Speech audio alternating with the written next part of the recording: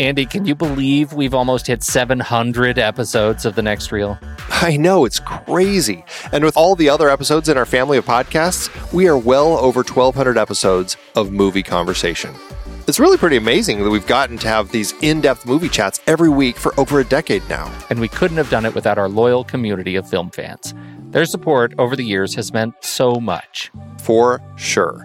That reminds me, we should give the merch store a shout out. Buying shirts from thenextreel.com/merch is a great way listeners can continue to support the show. Plus, they get to sport our great designs. Absolutely. I think sometimes folks forget we have a variety of shirts, mugs, phone cases, and more available. In fact, a great place to start is with a shirt sporting the Next Reel's logo. We also have that classic Fast Times Spicoli Surf School tee, or the weirdly popular Rusty's European Tour shirt. The one from National Lampoon's European Vacation. Why is that so popular? Search me, but we have sold a ridiculous number of those. I guess there are a lot of Rustys taking trips to Europe? We're always adding new designs based on movies we've covered, like our brand new design for a streetcar named Desire, featuring a streetcar named Desire. So if you want to rep your love of TNR and films, head to thenextreel.com/merch. Every purchase helps us continue to have these weekly in-depth conversations. So visit thenextreel.com/merch today. And as always, thanks for listening and being a part of the Next Reel community. We've got lots more great movie chats coming your way. It's hard to believe we have been having in-depth weekly conversations about movies since 2011. Oh, you're telling me. Producing this show week after week is so much fun, but it does require a ton of work behind the scenes. If you'd like to help support our efforts, one easy way is by using our Originals page when shopping for books and movies that we've covered. Your purchases made through our links give us a small commission at no extra cost to you and allow us to keep having these great discussions. We are highlighting adaptations from Season 9 over at our Originals page, thenextreel.com/originals. That's the site where listeners can purchase the source material for all of our adapted film discussions. We had a big Robin Hood series this season, looking at 9 different versions on screen.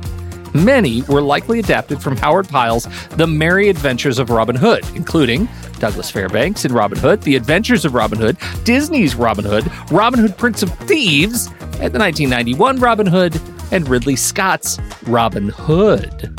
Robin and Marian was specifically based on the ballad The Jest of Robin Hood. And we really don't have too much to say about Robin and the Seven Hoods. We talked Dead Ringers for our David Cronenberg series adapted from Barry Wood and Jack Geislin's novel Twins. Have you checked out that show?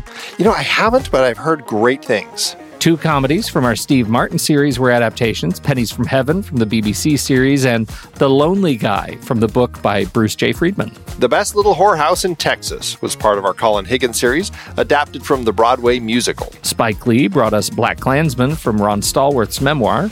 And we looked at a trio of John le Carré adaptations, The Spy Who Came In From the Cold, The Little Drummer Girl, and Tinker Tailor Soldier Spy. Plus, all 3 movies in our Agnieszka Holland series were based on books, Europa, In Darkness, and Spoor. La Cage aux Folles and its remake The Birdcage both came from Jean Poiret's original play. We also talked about Arsenic and Old Lace and Charade in our Cary Grant series. All of these were based on other material, and it is all available on our Originals page, thenextreel.com/originals. Every book purchased supports the podcast. Get the full list of adaptations we've covered and start your next read today at thenextreel.com/originals.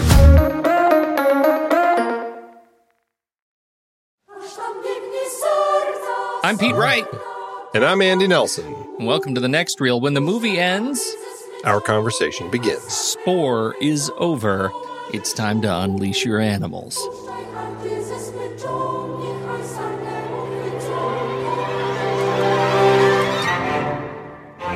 Przyszłam zgłosić morderstwo.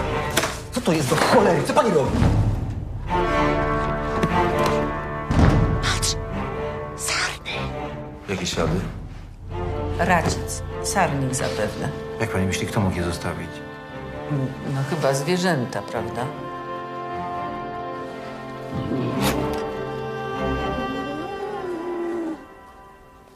Okay, Andy, Spoor, or, as they say in Polish, Pokat.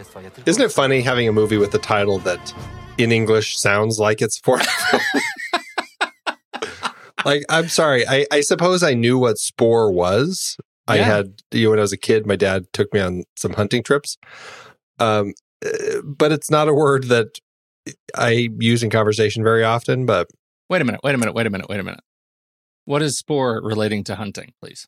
well, it's the leavings behind that animals leave, so that if Like you're carrion. hunting, or poop or footprints or any of that sort of stuff, right? As you can tell by my question, I am not any sort of hunter tracker.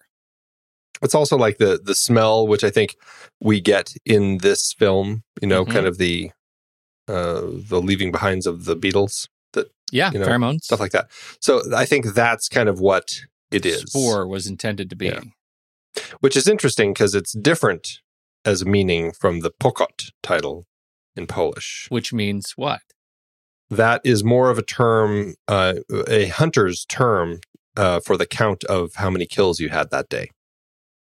Which specifically comes up in the film at the end when they're looking at just kind of the flashback of the photo, and you see them with all their kills, talking about how many kills they had. And included in that number are her two dogs. Okay. That was, we should talk about that later. And the book title, because it's totally different also. The book title's totally different than everything else. The book title is Drive Your Plow Over the Bones of the Dead, which comes from some William Blake poetry, which was a central part of our protagonist's effort in the movie. Her pastime is translating William Blake into Polish. So that's where it comes from.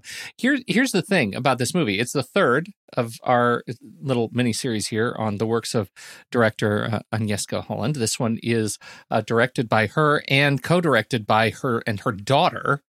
Right, Kasia Adamik. Yes, which is great. Good for them. What a strange little family project, this movie. I'm not going to lie to you. I had a tough time in the middle of this movie. I feel like this is one of those films that I deeply enjoyed until I didn't. And then I took a break and found I was a bit addicted to it. I was addicted to how it unraveled at the end. But that middle block, we get a middle block that's all about the killing of the animals. And it was tough to watch. I guess I go back to that, Dee Wallace, who once said about us, "You guys are a bunch of wussies." And I kind of felt like that at this movie. I feel like I have adjusted to a lot of different kinds of horror, but watching the wildlife getting themselves shot, didn't care for that. Well, it is good to know that no animals were actually killed during the making of this film. All of that was pre-existing footage that they had filmed of animals combined with CG work to actually make all of those kills look like they were actual kills. That is, that is a project that I think if you're a visual effects artist, that is the project you want to be on. Because you get an assignment that says, we want you to make cutting edge effects of an animal getting shot from a distance in the woods, and then we want you to degrade it and make it look crappy. That's your job. That is such a job. That's a job you can do while watching, Real Housewives. You don't even have to put all your brain to it. It's a cakewalk. Beautiful. It's funny because it's to a certain extent, it's the exact same thing that they do with people all the time, right? In war scenes or disasters, whatever it is. It's just one of those things. They've gotten really good at creating living beings and then basically making them look like they are dying on screen. Ugh, and it's a strange part of the art form. It is a strange part of the art form for sure. But that all underlies the big question. How did you end up liking the movie after you watched it? Because you hadn't seen this before, right? This was your first viewing? I had not. Correct. This was my first viewing of this film. It's a little tricky to get here in the States. It's a film that, it's harder to track down because it just never got any sort of distribution here. It is actually streaming in probably about 5 different countries around the world, and then it has other distribution in other forms, probably in another dozen or so beyond that. So it's definitely accessible. It's just not as readily accessible, especially here in the States. Every now and again, we like to just say, you know what? If you're in the States, just go pound sand. Go see this. This one's for you, rest of the world. That's right. That's right. So I went into this knowing it was probably not the sort of film that would find easy U.S. distribution. And so I think that helped me in my approach of the film, because it's definitely a different type of movie. It's not basically a straight up crime thriller, which is kind of what it's pegged as, right? It's kind of this older woman who is an animal lover, kind of trying to figure out that why these different people are dying, all hunters of one form or another, and she starts saying that the animals are doing it, and it's an interesting exploration. I ended up kind of liking it. It's not my favorite of Holland's films that we've discussed, but I found it to be a really interesting story in the way that it wasn't just a straightforward telling of a story. Because I think if you look at it as a pretty straightforward crime thriller, it is a little lacking. What I think Holland brings to it is something that isn't that kind of straightforward type of storytelling. There's this mystical element that you end up finding in the way that our protagonist is. I mean, right out of the gate, she's giving us astrological readings pretty much, Yeah. And that's definitely an element of the story as we get to know this really interesting woman who, I find to be a really fascinating character. I was mesmerized by Dušeko. I found her just spellbinding. Well, I can't wait to talk more about her performance by Agnieszka Mandat. But I think the film itself, it was the addition of kind of this mystical element that kind of was brought in because of the way that she saw the universe, and also the way that the film builds to its final moments, which is something else that's very interesting to talk about. So there's a lot more going on here than just a straight up crime thriller. And so I think that it's never going to be a successful film, I think, if you're just looking at it as a straight up crime thriller. But I think if you kind of see it with some other aspects, you can find more to it. Would you classify it then as an activist film? That's an interesting perspective. I think that there could be some element of that. I think that there are a lot of artists and filmmakers who view themselves as activists. And so I don't put it past Holland, who certainly seems like the sort of person who likes to push buttons, likes to kind of look at difficult subjects and approach them with perspectives that aren't necessarily the norm. I think that element can make it seem like she's a bit of an activist and that this is a bit of an activist film. I mean, the reviews certainly seemed to kind of come out that way. I think that some of the media outlets in Poland said that Holland had made a pagan film promoting eco-terrorism, which Holland just delighted to and wanted that on the poster because she thought it would attract more audiences. Well, and that doesn't surprise me a single bit because I get the feeling after watching her being interviewed over the last 3 weeks and seeing her experience as a filmmaker, it very much feels like she chose this project because she is the protagonist. And how well she cast Agnieszka Mandat as Dušeko because it feels like she has a perspective on things and she is a zealot in making that perspective known. Yeah, Holland said this was at the New York Film Festival. She described the film as an anarchistic, feminist, ecological crime story with elements of black comedy and magic realism. It feels like a lot that was shoehorned into this movie for being such a largely sort of silent kind of meditation on wildlife and landscape. Yeah. Right. There's a lot of interesting stuff going on here. It's not a perfect film, but I really like that she was doing something different with it and trying to kind of push it into different directions. At the end, I think that there are some elements that if you're buying into it, it probably will work fine for you. If you're not buying into it already, by the time that you have the police character who is her buddy who pulls open his laptop and pushes the magic button that creates like basically an EMP and kills the power everywhere so they can escape, you're not going to really into the movie, and I totally would understand. Yeah. And I'll tell you, apart from that middle section where I just had a sour stomach at watching some of it, and kind of, it was already late at night, and I took a break. I went to bed and I came back the next morning, and I found myself really into it, and I really loved the end of the film. I loved the way things unraveled. I loved the way they turn it on us, because I was one of those who did not know that she was the one, right? I didn't get it. I didn't believe it. I thought that they would figure something else out. And honestly, I expected it to be kind of an Ari Aster, oh, look, it is magical animals and it's horrible. And we didn't get that. We got this, it was a true story. This is how it played out. And from what I understand, largely it's the experience of the book. And that's when the whole magical realism of the EMP in this town, which is not great with technology, right? They barely have cell service anywhere.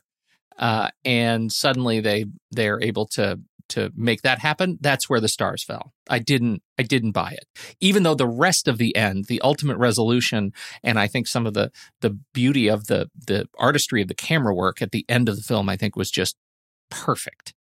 Those were perfect sequences. I wasn't with that. Well, I guess it's worth talking about then. We may as well just talk about it now, because my question was, when that happens, are we, and because we go to this, basically it's a fantasy ending, right? Yeah. Her dogs are alive. They're all having this idyllic dinner with everyone there, plus a new child, and everything just seems so perfect beyond belief.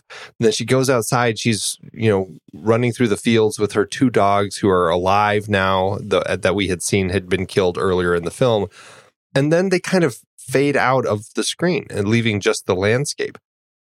That really made me feel that, you know what, maybe we're seeing a wish fulfillment of an ending, and everything at the EMP point and beyond is really kind of how she's wanting everything to go. We have some really interesting flashbacks throughout the film that we see in kind of like very, very colorful. The images are the colors just pop when we go to these flashbacks, whether it's her flashback or other people's. And I feel like they're not necessarily flashbacks. I feel like they are her vision of what she's seeing as far as in that person's past or in her own past. It's kind of the way that she's seeing the world. Mm-hmm. And I can't help but feel like the ending is another one of those, where now all of a sudden we are kind of witnessing kind of her view, her hope of how everything is going to go at the end of the film. And at that point, when they're stopped at the police, we never get to actually see what the resolution of the film is. Maybe they're arrested right there. Maybe that's the end of the film. But in her mind, it's not that. In her mind, they escape and have a happy existence outside of that. That's interesting. And it plays into the fact that we don't actually know what happened to Janina, because she evaded capture. And that's as far as the book ends, is my understanding, that we don't know what happens to Dushenko. And so it would absolutely fit the narrative that we move into Fantasyland and let us sort of resolve out of that. I actually don't mind that. And I don't mind the way she fades out. I think it's an incredibly artful way to communicate this sort of uncertainty in her experience. And I liked it. I really did. What I didn't like, and what I think was not sold well, was the fact that her police officer friend Dizzy actually has some sort of power over the city that I just didn't anticipate, and I didn't buy. And I think we could have gotten away with everything had we not taken what I see as a shortcut, using technology as a shortcut to get around a tricky plot hole. And I don't like that. I feel like that was everything, all the other flashbacks, all the other experiences that she's been having. I think all of that is earned in the film. And I came away really satisfied with how she portrayed this character, how the character was treated, and then let down when they introduced what I know you will delight when I compare it to a Big Fish kind of an ending. Big Fish, one of my favorite movies, it is one of those experiences where you're kind of in and out of these fantasy stories, and this is not that movie. Big Fish has already done that movie, right? Munchausen already did that. I didn't need the sort of that sort of superpower. I didn't buy it. That element. I mean, they could have ended exactly the same way and just had them stop at the police. We don't see that whole thing, and we just kind of assume they got away, or we just see the police let them by because they didn't hear the word, or whatever it could have been. It didn't have to be that, Yeah. It is flippant, right? It is. I think that little piece is uncharacteristically flippant for a movie that has tended to be over the last 2 hours completely, sort of sober. Yeah, I don't know if it's completely sober. It's pretty. I mean, there's definitely elements of craziness in the film. There is the black comedy. There is kind of strange happenings. But I do largely agree with you, though. I think the point is that element, the fact that he's got this strange technological button that can wipe everything out power wise, so they can drive away and get away scot free. Mm-hmm. That really doesn't make any sense.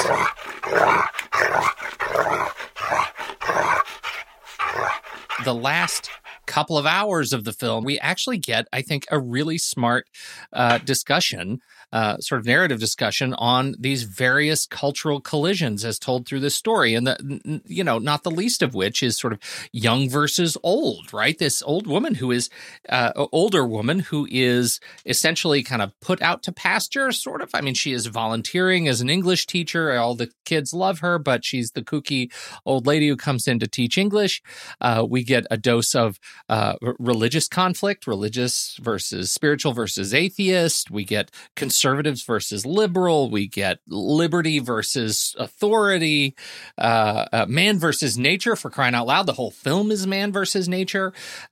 These sort of the vectors of approach of these conflicts that are portrayed in this movie, I think incredibly elegantly make it for a very satisfying watch. And again, so my use of the word sober might not be not be on the money, but I do think it makes for at least an attempt at addressing the complexity of what happens when communities are thrown into uncertainty like this.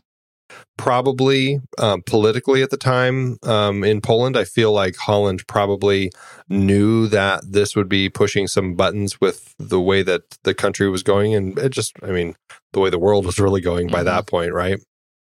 And I think that it really makes a lot of sense the way that she uses this as an opportunity to really push those buttons and really kind of look at these different things. It's not always smooth. Sometimes I feel like it's a little on the nose, like some of the elements with the priest who is just so kind of the stereotypical, like hard-nosed priest who, believed staunchly that man was man and animals were meant to be subservient and all that. I think some of the caricatures of these characters was a little strong as far as the way that they were played. But you'll notice, Andy, all of the broad portrayals, they sure got theirs in the end. Yes, they did. They sure did. Well, and that's an element that I think is also worth kind of talking about, just the way that what we're portraying here and all of this discussion, that all these points you were just talking about, religious versus atheist, conservative versus liberal, man versus nature, how does all of that fit in when you're doing this sort of crime story and when you're having a director like Agnieszka Holland come in and tell the story with those points? And I think that's what she was really liking about the opportunity with this story. But I do think that it's something that does make for a more challenging film to get distribution. And as we already pointed out, it couldn't even get distribution here in the U.S. Was it just, with all of these points, does it feel like too European, too much of that kind of foreign movie that just kind of the U.S. barriers just doesn't allow it to kind of get through and have conversation about? I don't think so. And I think if you put David Fincher's name at the top of a movie like this, it blows up as a global phenomenon. It's another, or it's another Gone Girl, right? It's not like we don't have movies that have taken on complex sort of sociocultural issues like this in a horror context. Well, I mean, you're looking at a 60-some-year-old woman as the protagonist, Yeah, who also is a little insane and an astrologist and killing people. you think that's too European?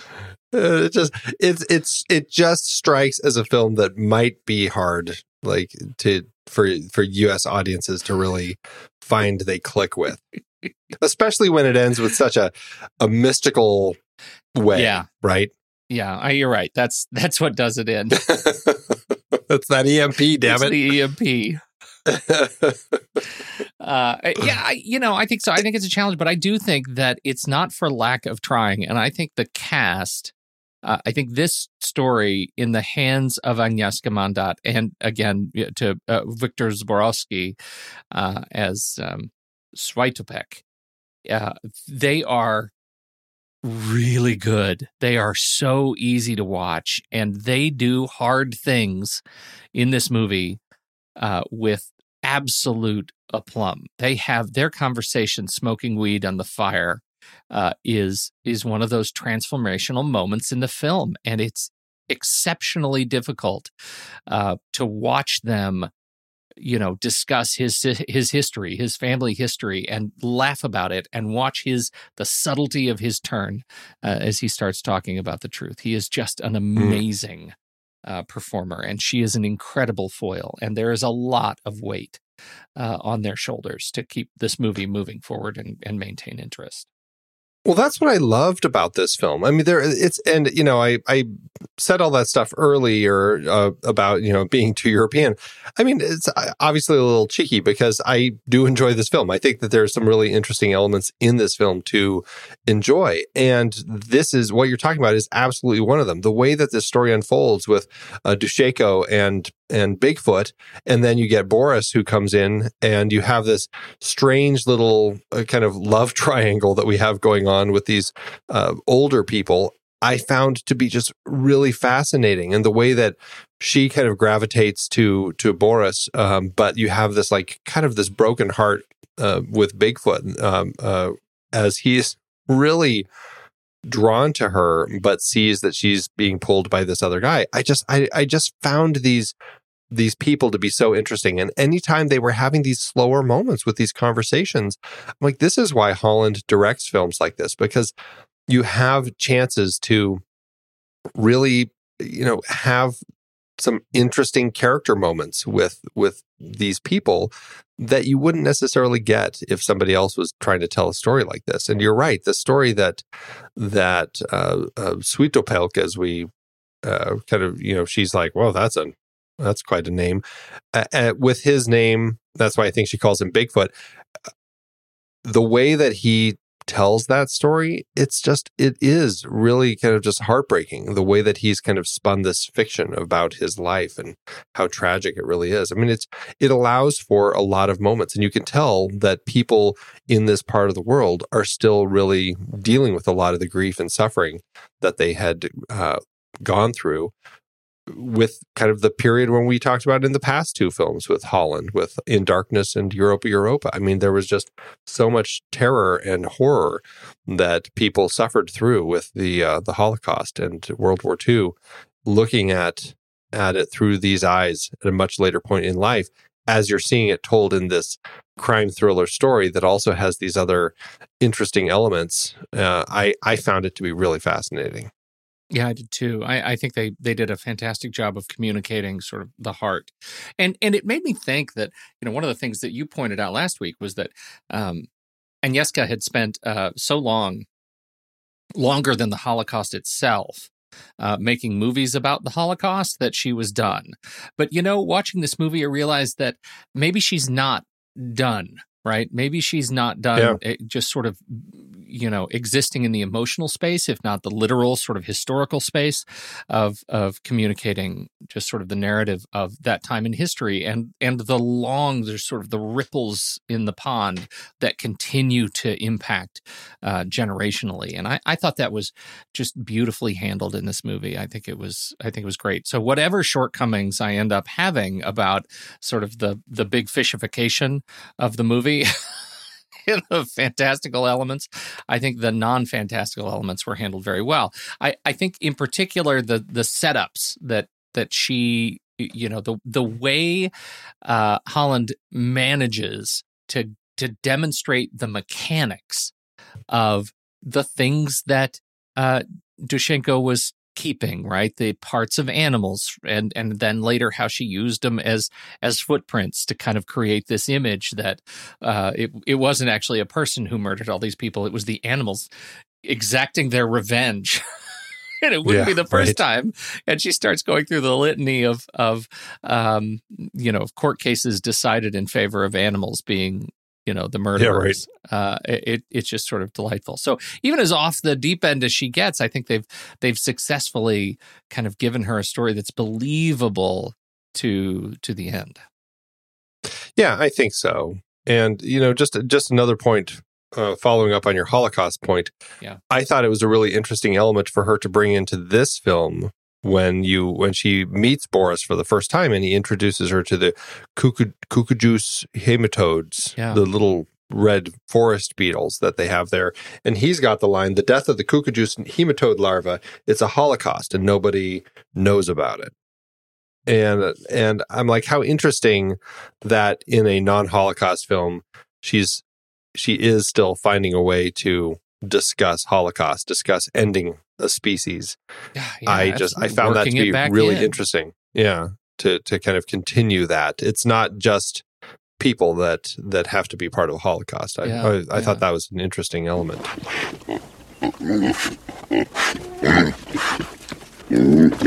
The other thing that I was sort of musing on, and this is kind of a high level thing, but I think the film has a perspective on this, which is the what we see in the film about power and authority, right? Who has it in the film? Who wields it in this mountain community?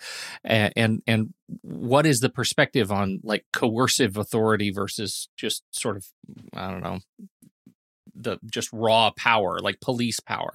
And there are some funny scenes that communicate that. Anytime she goes to the police and is totally disregarded, the way the police kind of operates is, I think, comical. You look at some of the black comedy elements that you were talking about. Their conversations demonstrate, I think, repeatedly that they have no intellectual authority over the town. They have very little coercive authority over the town, and even less so persuasive authority over the town. And in fact, the chief was on the take with the guy who runs the horrible, horrible hunting reserve next door to her land. And I found it was one of those moments like we've had last time. She does an incredible job setting me up to feel like, oh man, I hate loving what she's done here. I hate feeling an affinity toward the comic parts that I know are just awful. She does smartly blend kind of that comedy with it, and gives you some really interesting characters to meet. And just, I don't know, I found the characterizations of some of these people, like I can't remember his name now, the guy who ran the farm, the little fox farm, that guy, and then the mayor. Just like, I found them to be really interesting characters. Again, sometimes a little too straightforward, too on the nose.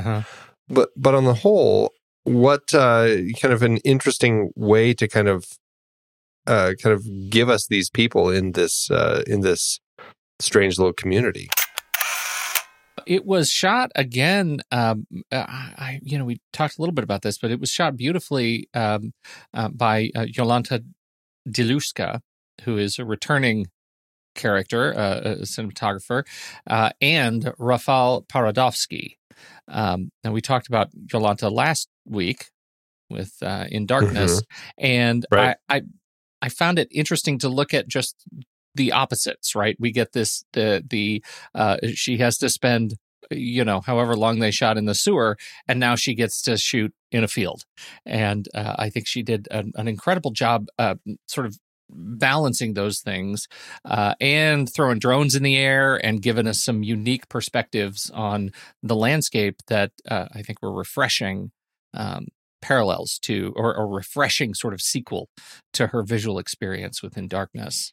Yeah, and I mean, both of the cinematographers had worked with Holland before, and I feel like this was possibly, of all the films, my favorite cinematography of her films that we have looked at so far. Yeah. I mean, we've talked about Yolanta last week, but and I really like what Yolanta and Agnieszka did with the darkness in the sewers. Like, I felt like they really captured just this raw, authentic, real darkness down there.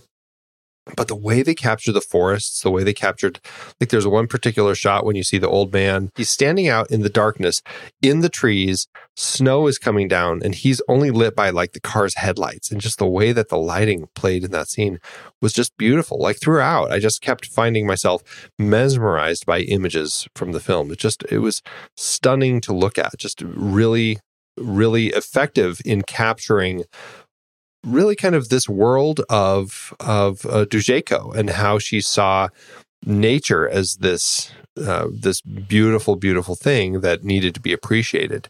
It just felt like we were really seeing the world through her eyes.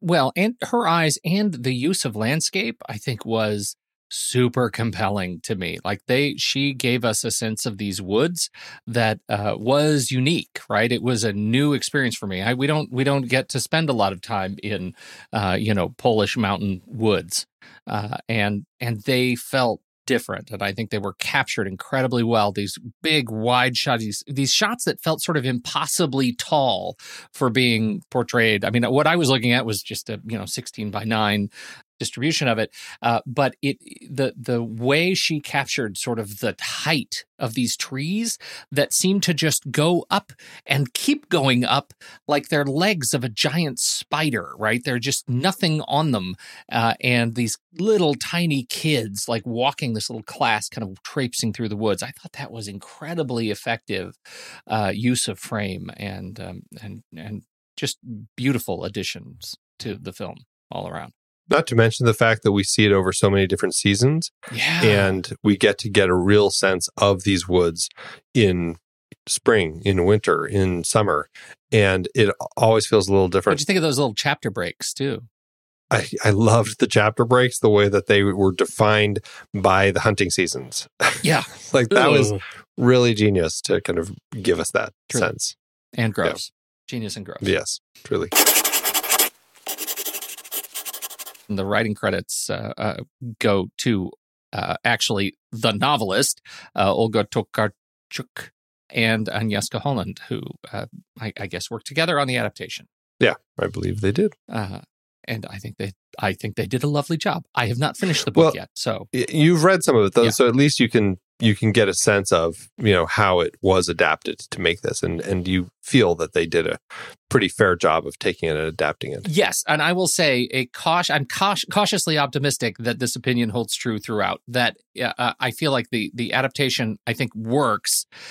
It tells a story. I think the book itself is actually it is more beatnik, I think, than the experience of the movie. It actually really kind of it leans more heavily into that side of Dužeko that I think we don't see quite as much in the movie. So gotcha. I really like that part of the character. So it was fun. It was like, that's my kid's grandma. Yeah. Also, I hope she's not a sociopath murdering hunters, but it is what it is. So and to that point, I did have this little twinge at the end. All these hunters end up dead, and yet at the same time, like, anytime where you're presented with this, where these hunters are doing horrible things horribly, and they're demonstrated as horrible people, because not all hunters are horrible people. Let me just say that. Right. That these hunters are presented as if they are horrible people or stupid people. Right. They're either those two, and that's the perspective of the film. And and men, white men, totally in white this men, particular part of the world at this particular time. Yeah, so I think all of that rolls into this. Very uncomplicated set of cultural sort of rules that define who these targets are. And as I'm watching that, given what all of these guys did, at any point did you find yourself thinking maybe these guys didn't suffer enough? Is that gross? Like, maybe did you want them to have to squeeze into those fox cages and be beaten on a little bit? Just a little bit? Yeah, I mean, I like I said earlier, my dad, when I was a kid, took me on some hunting trips, and they were always very hard for me. I was never, clearly not born to be a hunter. I did not know that your dad was a hunter. Thousands. He's not anymore. It's just one of those things that I think that he did because friends did. And I remember once he took me and my sister out to hunt rabbits. And I just felt horrified by what he was doing. And then, we would have to go out after he shot them and grab them, carry them back to the car. I was horrified by the fact that when I did that, all the fleas from the rabbit started jumping onto me because I was warmer than the rabbit at that point, and it just freaked me out. And then when I was older, took me on a hunting trip to hunt deer. And that was, you're riding in a little four-wheeler through the woods with a dead deer next to you. It's just these moments in my head burned there permanently because of these trips. I'm like, I am not that person who can go out and do that. And I mean, I know a guy here in town. I've worked with him a number of times. He's, very hardcore hunter. And the way that he views it, I can appreciate, because he is going out to hunt for food that is something that will sustain him. And it's better. It's not full of all the chemicals that they pump into the animals that you buy at the grocery store. And it's much healthier for you, et cetera, et cetera. And there's an element to the hunt and everything. And so I feel like, he's doing it in a way where I can appreciate, because at least he's doing it because it's sustenance, and I don't think he's doing it quite to the extent where every part is something that he ends up using in one way or another. But still, I can appreciate that he is actually doing what I call authentic hunting. It's not just big game hunting just to have heads on his wall or anything. Right. He's trying to use every part of the buffalo. I do find hunting to be something that it's such a difficult thing to talk about, because I get really frustrated with big game hunting. Yep. But at the same time, I've heard, there was this great podcast that walked through it all, and I'm totally going off on a tangent now, but it talked about the realities of it and the two sides of why it happens and why you do that. And I was like, I can totally see that other side. I don't like that I can see that other side, but I think that there is some logic to it. It's just horrible, and so it's one of these things. I'm not part of that world. And I find the way she portrays the people here as the hunters very just their archetypes, just straight up, straightforward cardboard cutouts of the type of people we don't like. And the fact that they hunt makes us like them even less. Yes. And I absolutely agree with everything you just said. And the fact that I have a sour stomach watching it or thinking about hunting only means I'm not a hunter. I totally get, I get why it is, it's a recreational part of the lifestyle. I get it. For others, it's not me. But the movie, the Agnieszka Holland cinematic universe presents us with hunters that are horrible people, and that's all we get. We don't have the gentle, conscientious sort of way of the mongoose sort of hunter here. What we get are the horrible, drunk, grandstanding white people in power, using that power to influence and gain more power, and then kill things. Right. You do it in a way where they can do it where they're not supposed to, when they're not supposed to. Yeah. I mean, all of that. And killing things they shouldn't even be killing, like her dogs. Yeah. That was awful. Now, I would say on the just visual presentation of the reveal, that transition to the photo, from photo to life, was super compelling. Yeah. It was great. It was gross and horrible, and I was on the edge of the couch watching as it moved into the still photograph, and then the hair on the dogs started to move. And then the people started to kind of move around. I thought that was beautifully, artfully constructed. It was done really well. I will say that I knew exactly what she found when she was looking at that. I mean, it all comes from when they go into the dead neighbor's house because he had died, and she finds that. And I felt that was an obvious giveaway when she sees it, and then we never see what it is. I'm like, oh, she just found evidence that this guy was involved in her dogs getting killed. I didn't see it. I thought there was going to be something else, but I did not. I was not along with it. I didn't know it was a photo or whatever, but I knew she found something like a collar or something that. I wonder if that would have been a different experience for you on the big reveal, the big fishification of the end, if you didn't know that, or if you didn't know that it was a thing. I don't know. I actually think we feel kind of the same way about it, so I don't know why that would change anything. Yeah, I don't think it would change anything. I am the example of what that's like. Yeah, so. Kasia, her co-director, Kasia Adamic, her daughter, we did mention. It's just worth noting that that it was kind of a very collaborative director on this.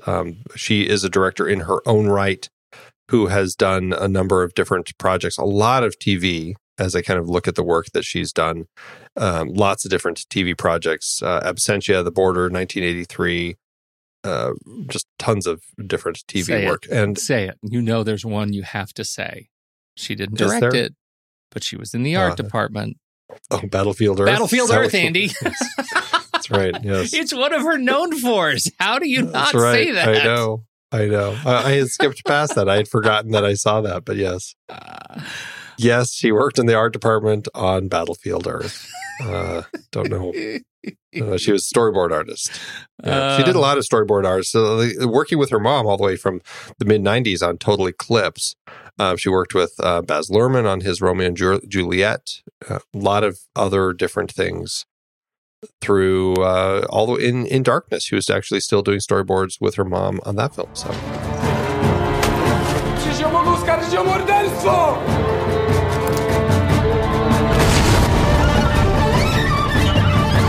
I really loved the score to this film. I thought Antoni Lazarkowicz did just a beautiful score for this film that had just a nice feel throughout. I thought it worked really effectively all through the film. Yeah, it was nicely paired with certainly the community. It felt very much like it was a score that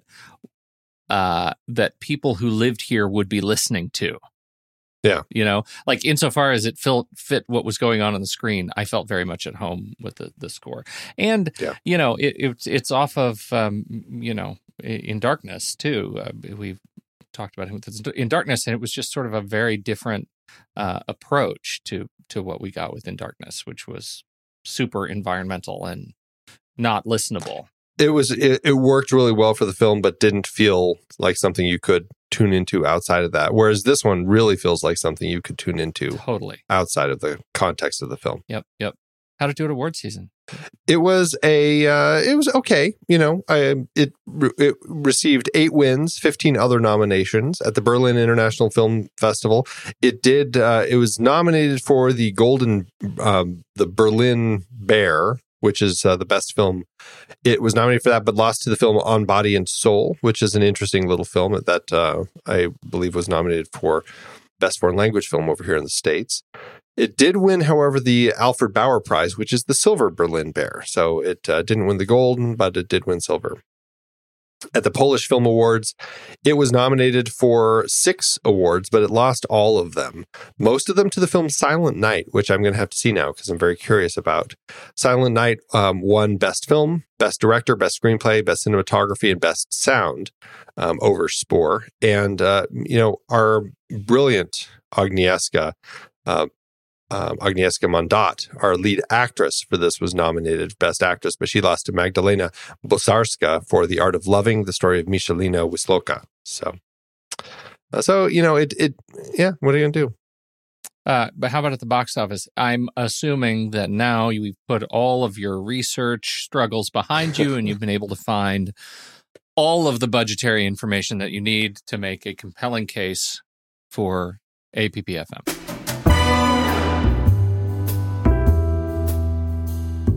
The last film of our series, and yet again, I'm left with no budgets for these films of Agnieszka Holland. C'est la vie. What are you going to do? This film is an interesting one, though, because I think, Pete, this might be the first film that we've discussed on the show that never, in fact, had any theatrical release in the U.S. outside of film festivals. Well, at least we know where the zero goes. It's yeah, right.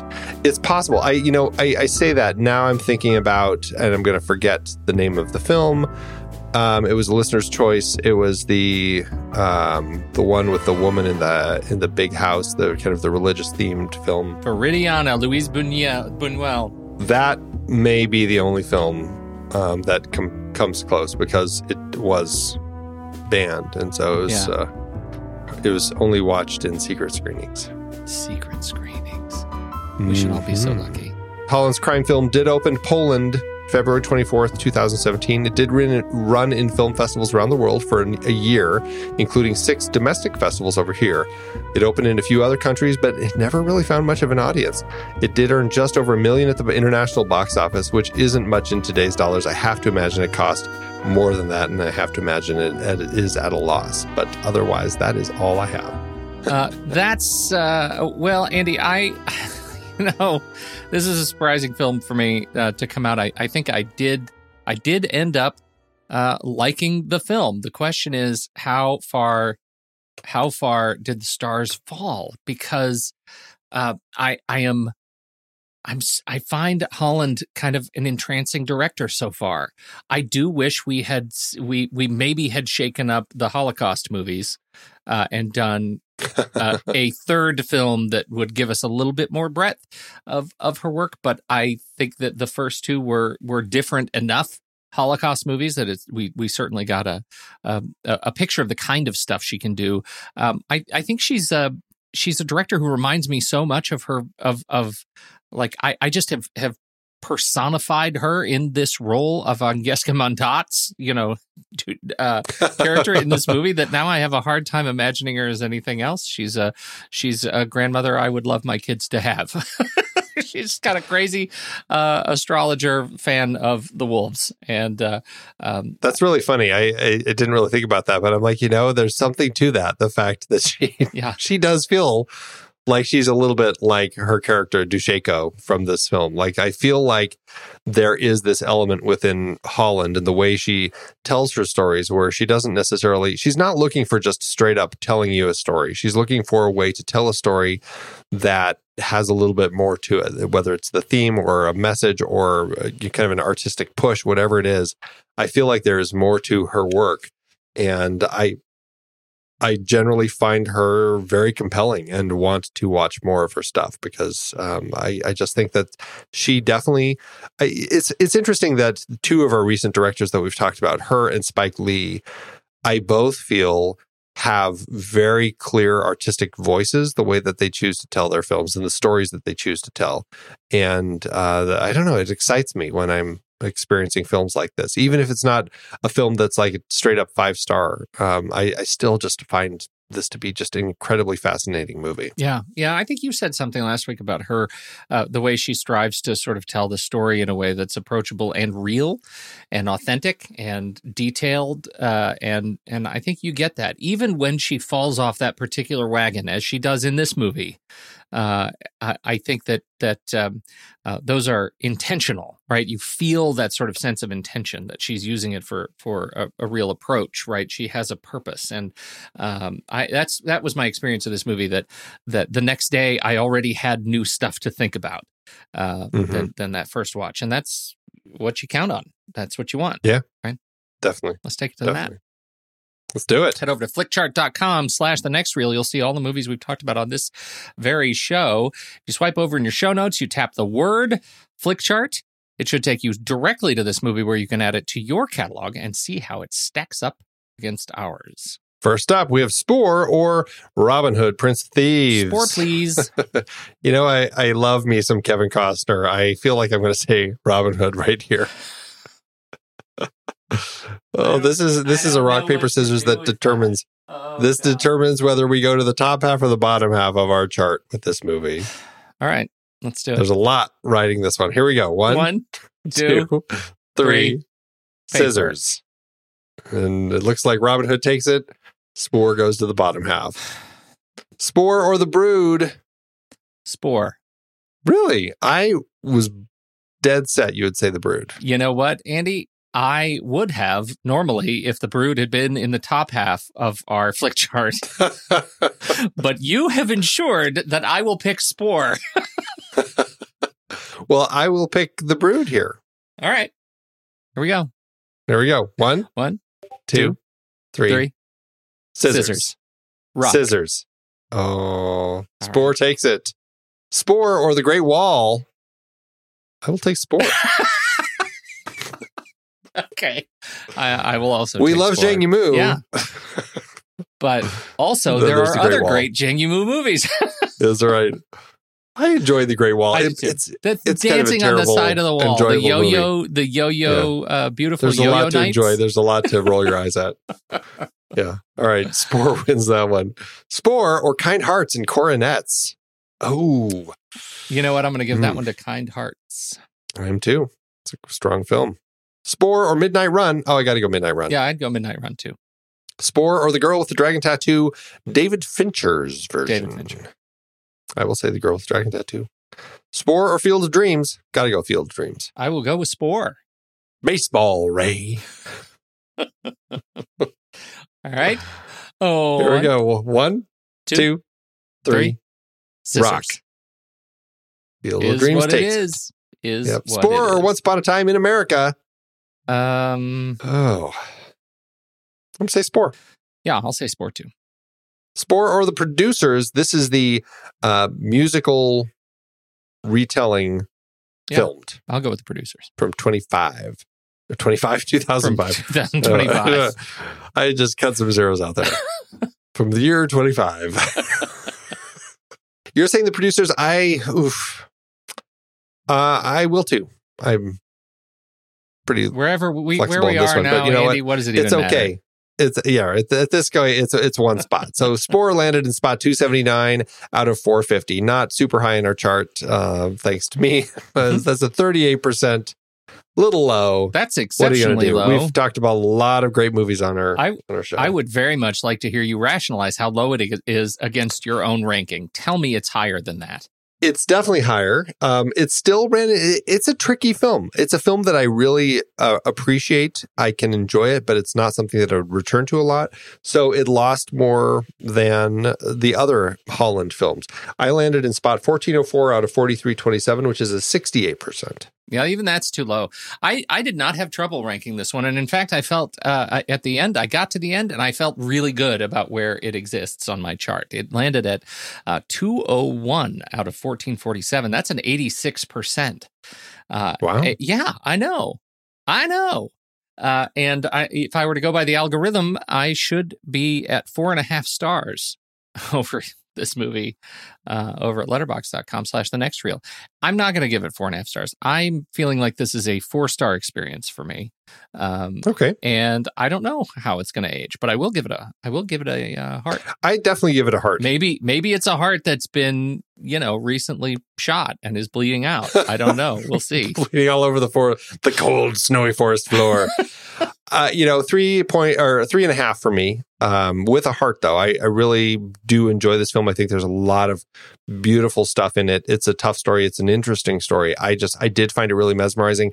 And geez, I mean, Mandat herself deserves an extra half star. Ugh. She's just so stinking good in the film. I really, really I was like, I had never seen her before, but I was like, I want to see her in more stuff. She was just that good on screen. Totally agree with you. So that means you're a 4-star then. No. It probably would have been a 3-star an film. extra half star. Yeah, because 3-star. Over 3.5. Yeah, so if Am I the only one who does math around here? So anyway, 3.5 is where I am. Okay. Where do we go from here? This is the end of our series. What is next? I know at these series, these when we do these short series, we can. It's great to whip through them, but man, is it tough because I just want to keep going on about these people. But we are going to be doing quite a shift. We're going to be jumping over to a series we've done in the past, movies and their remakes, but we put a twist on it this time. We're looking specifically at French filmmaker Francis Weber and some of the films that he has done and the remakes of those. He's an interesting filmmaker in that he has a lot of movies that he has made over in France that have been remade over here in America.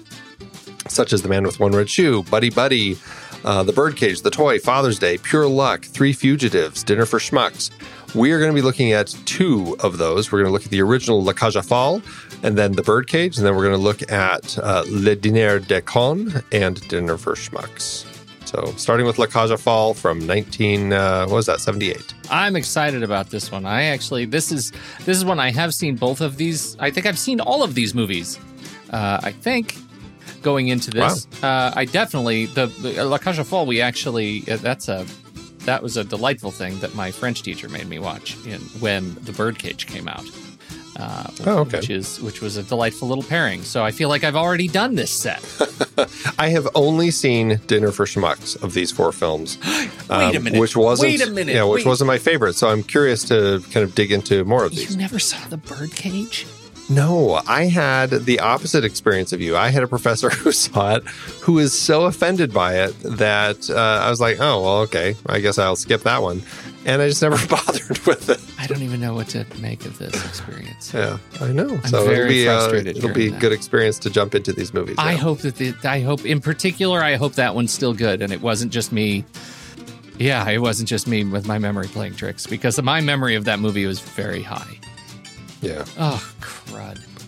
Well, I guess we'll find out, won't we? When the movie ends. Our conversation begins.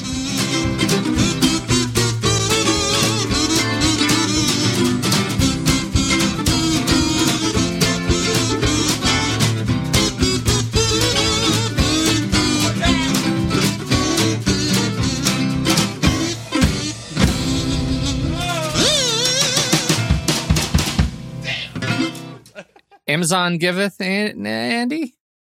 Oh, boy, not today. Not today. Rough going at Amazon. Not even a barrel to scrape the bottom of. But we were able to head back over to Letterboxd, our dear friends at Letterboxd.com. And it turns out that people from all over the world had things to say about this movie and about how much they didn't like it. Yeah, they just... it was fun looking at the different reviews in different languages to see what people really felt. I don't know if this is going to be a new permanent thing that we do, but I'll tell you, I'm pretty excited about it today, is adding this extra element, this extra twist to our review segment where we filter them through Google Translate and see how well the review translates both as a review and as a translation. Indeed. Your mileage may vary. Do you want to go first or shall I? No, you go ahead. All right, first up, I have a Turkish review from Letterboxd.com by K. Koskun, who says, I'm not even going to try reading the Turkish because I don't speak that at all, but it translates to prolonged boredom. Check your phone charge.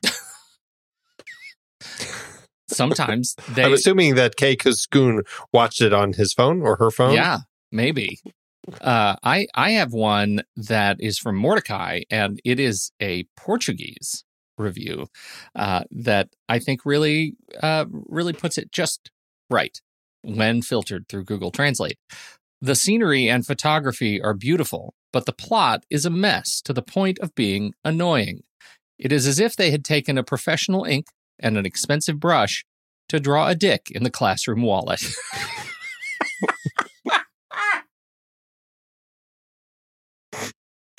Oh, that slays me, Mordecai. You know, I'm going to just like that review just for I did. that. I liked it Thanks, hard. Mordecai. Thank you, Mordecai. Seal of approval. Thanks, Letterboxd. I've been podcasting since 2006. In that time, I've tried countless hosting platforms. But in August 2022, we switched to Transistor to power all of our shows here at True Story FM. And it's been a game changer. I love the Transistor allows unlimited podcasts and storage without extra charges. We can publish so much content, and we do. If you want to start up a podcast, do yourself a favor and host your show on Transistor. With their one-click publishing, you can get your new show onto all the major podcast directories effortlessly. And their website builder lets you quickly build custom sites for each show. The detailed analytics are invaluable too. You can access all kinds of listener data anytime. Oh, and the versatile players allow you to embed episodes anywhere to reach new listeners. Plus, the team behind Transistor is super responsive and keeps making the platform even better. After using countless hosting services over 15 plus years, Transistor has been, hands down, the best podcast partner for us. If you want a hosting platform to take all the worry out of getting your podcast out into the world, go to thenextreel.com/transistor and check it out. Support our show and support your own show by going to thenextreel.com/transistor. Start growing your podcast today.